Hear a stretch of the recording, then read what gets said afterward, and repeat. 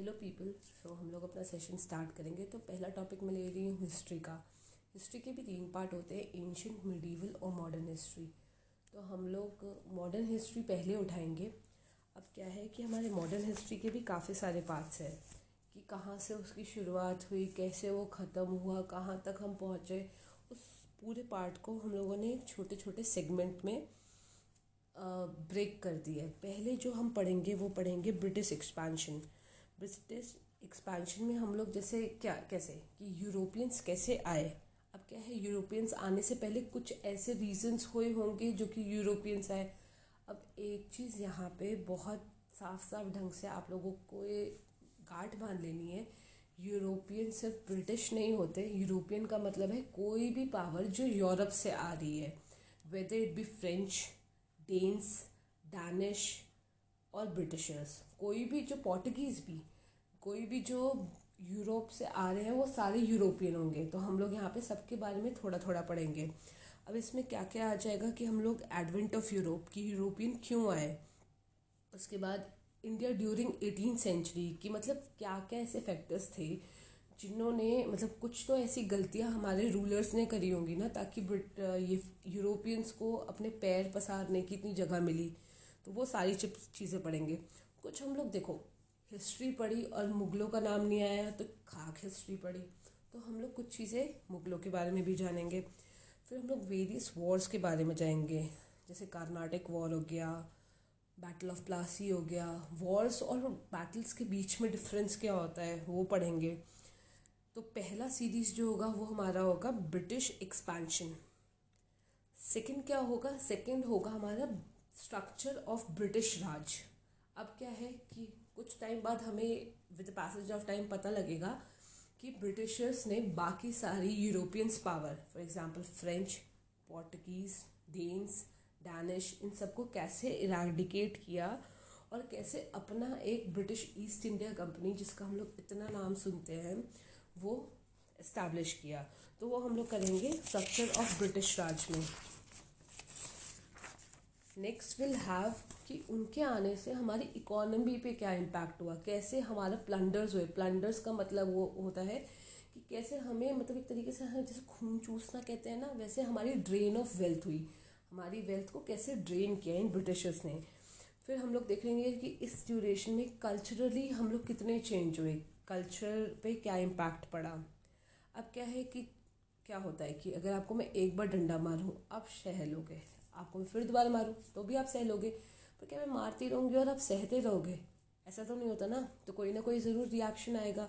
तो उस वे में आया आपका ब्रिटिश के जो इंडियंस थे वो ब्रिटिश के कुछ चीज़ों को रिलेटेड कैसे अग्रेसिव होके उन्होंने रिवोल्ट किया, ये कैसे उन्होंने व्यवहार किया।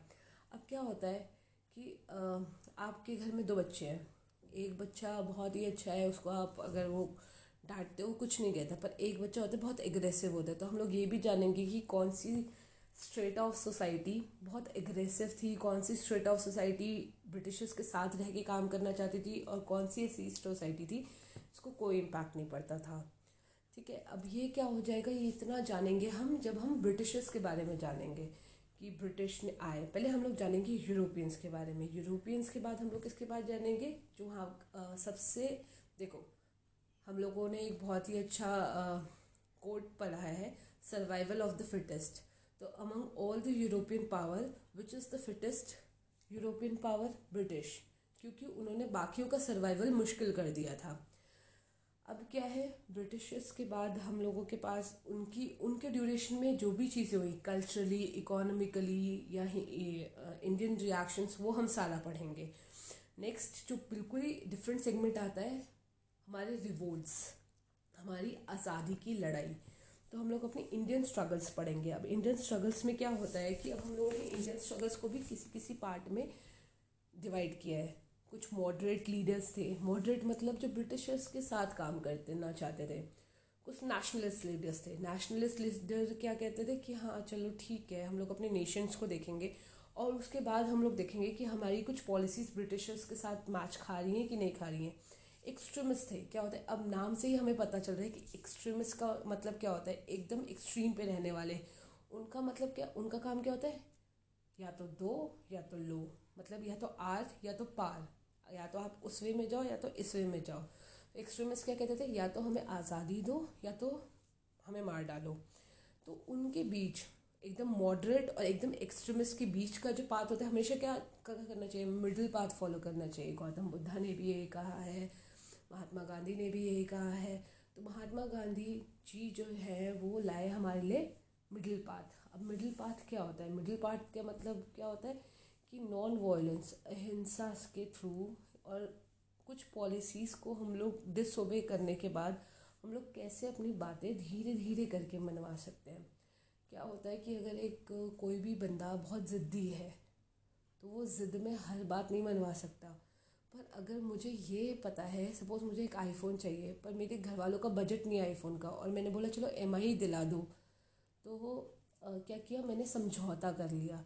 तो इन अ लॉन्ग रन कौन कौन सर्वाइव करेगा? ऑफ कोर्स मैं सर्वाइव करूँगी, क्योंकि मुझे समझौता करना आता था। तो गांधी जी ने छोटे छोटे मूवमेंट करे, एकदम से अगर वो बड़ा मूवमेंट कर देते तो क्या हम लोग सर्वाइव कर पाते ब्रिटिशर्स का राज, जो कि ऑलरेडी इतने यूरोपियंस पावर को भगा चुके थे? नहीं। तो महात्मा गांधी जी ने मिडिल पाथ फॉलो करके छोटे छोटे सत्याग्रह, सत्याग्रह कह सकते हैं, रिवोल्ट्स कह सकते हैं, बिल्कुल माइन्यूट लेवल पे लॉन्च किए, ताकि वो ब्रिटिशर्स को अपना इम्पैक्ट बता सके और अपनी बात मनवा सके। तो फाइनली हम क्या पढ़ेंगे कि मॉडरेट्स पीपल ने कैसे रिएक्ट करा, एक्सट्रीमिस्ट ने कैसे रिएक्ट करा, और उसके बीच में हमारे गांधी जी आए, उन्होंने कैसे हमें आगे उसके बाद जैसे ही हमारे कंप्लीट हो जाता है हम लोग जाएंगे पोस्ट इंडिपेंडेंस। क्या बस इंडिपेंडेंस तक ही थी क्या बात? नहीं, इंडिपेंडेंस के बाद में भी बात स्टार्ट हुई। अब इंडिपेंडेंस के बाद क्या स्टार्ट हुई, हमारा पार्टीशन हुआ। हम लोगों ने सबसे बुरा टाइम अपने पार्टीशन पे देखा था।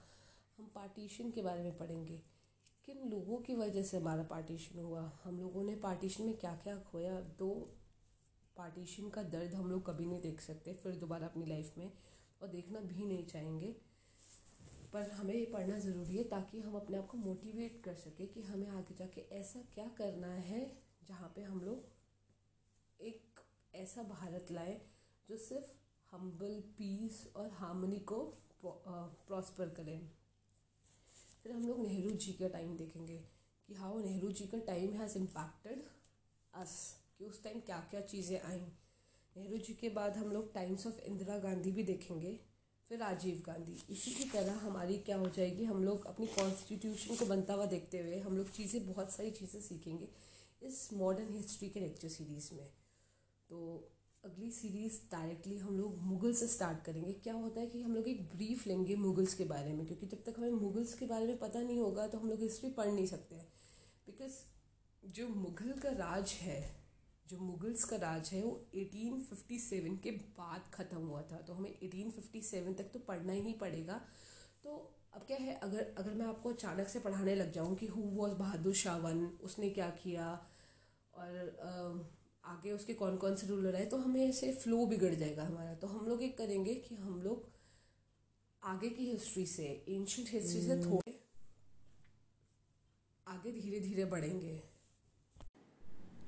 इसी के बीच हम लोग कुछ कुछ मिसलेनियस टॉपिक भी कवर करेंगे। फॉर एग्जांपल कि गवर्नर जनरल आए, कौन से गवर्नर जनरल ने क्या क्या लाए, परमानेंट सेटलमेंट क्या होता है, ज़मींदारी सेटलमेंट क्या होता है, रियोटवारी सेटलमेंट क्या होता है। कुछ कुछ टॉपिक्स है जो मिसलेनियस है, जो इन बिटवीन हम लोग गवर्नर्स के बारे में पढ़ते हुए इन टॉपिक को पढ़ेंगे। उसके बाद हम लोगों ने सुना होगा, आप लोगों ने जो जो प्रिपरेशन कर रहे हैं या जिनकी प्रिपरेशन ख़त्म हो गई है, कि चार्टर एक्ट आए, तो उन चार्टर एक्ट्स के क्या क्या काम थे हम लोग वो सब भी पढ़ेंगे। तो I hope and I request you to kindly complete all lecture series. आप इंट्रोडक्शन पे ध्यान मत दो, क्योंकि क्या होता है कि जब हम लोग पढ़ते हैं हमारा फ्लो जब हम लोग इंट्रोडक्शन देते हैं तो हमारा फ्लो कभी कभार बिगड़ जाता है, पर जब हम पढ़ते हैं तो हम लोग फ्लो में पढ़ते हैं। क्योंकि क्या है, जब तक कहानी शुरू से एंड तक ख़त्म ना हो तब तक कहानी का मज़ा क्या होता है कि इस लेक्चर सीरीज़ में मैं कुछ प्रैक्टिकल एग्जांपल्स भी दूंगी। कोई ऑफेंड मत होना, कोई राष्ट्रवाद को प्रमोट नहीं कर रही, किसी भी एक मैं पर्टिकुलर कम्युनिटी को या पीपल को मैं कुछ उल्टा नहीं बोलूँगी, ना मैं बोलती हूँ, क्योंकि I am a peace loving person. तो हम लोग इस लेक्चर सीरीज़ में हर एक चीज़ को एक एलैबोरेटेड फॉर्म में, एक स्टोरी के फॉर्म में पढ़ने की कोशिश करेंगे। इंट्रोडक्शन देके बोर मत होना, आगे लेक्चर्स सुनने की कोशिश करना, और जब तक एक लेक्चर कंप्लीट ना हो जाए आप लोग स्विच मत करना, एक बार सुनने की कोशिश करना, आप लोगों को बहुत हेल्प मिलेगी।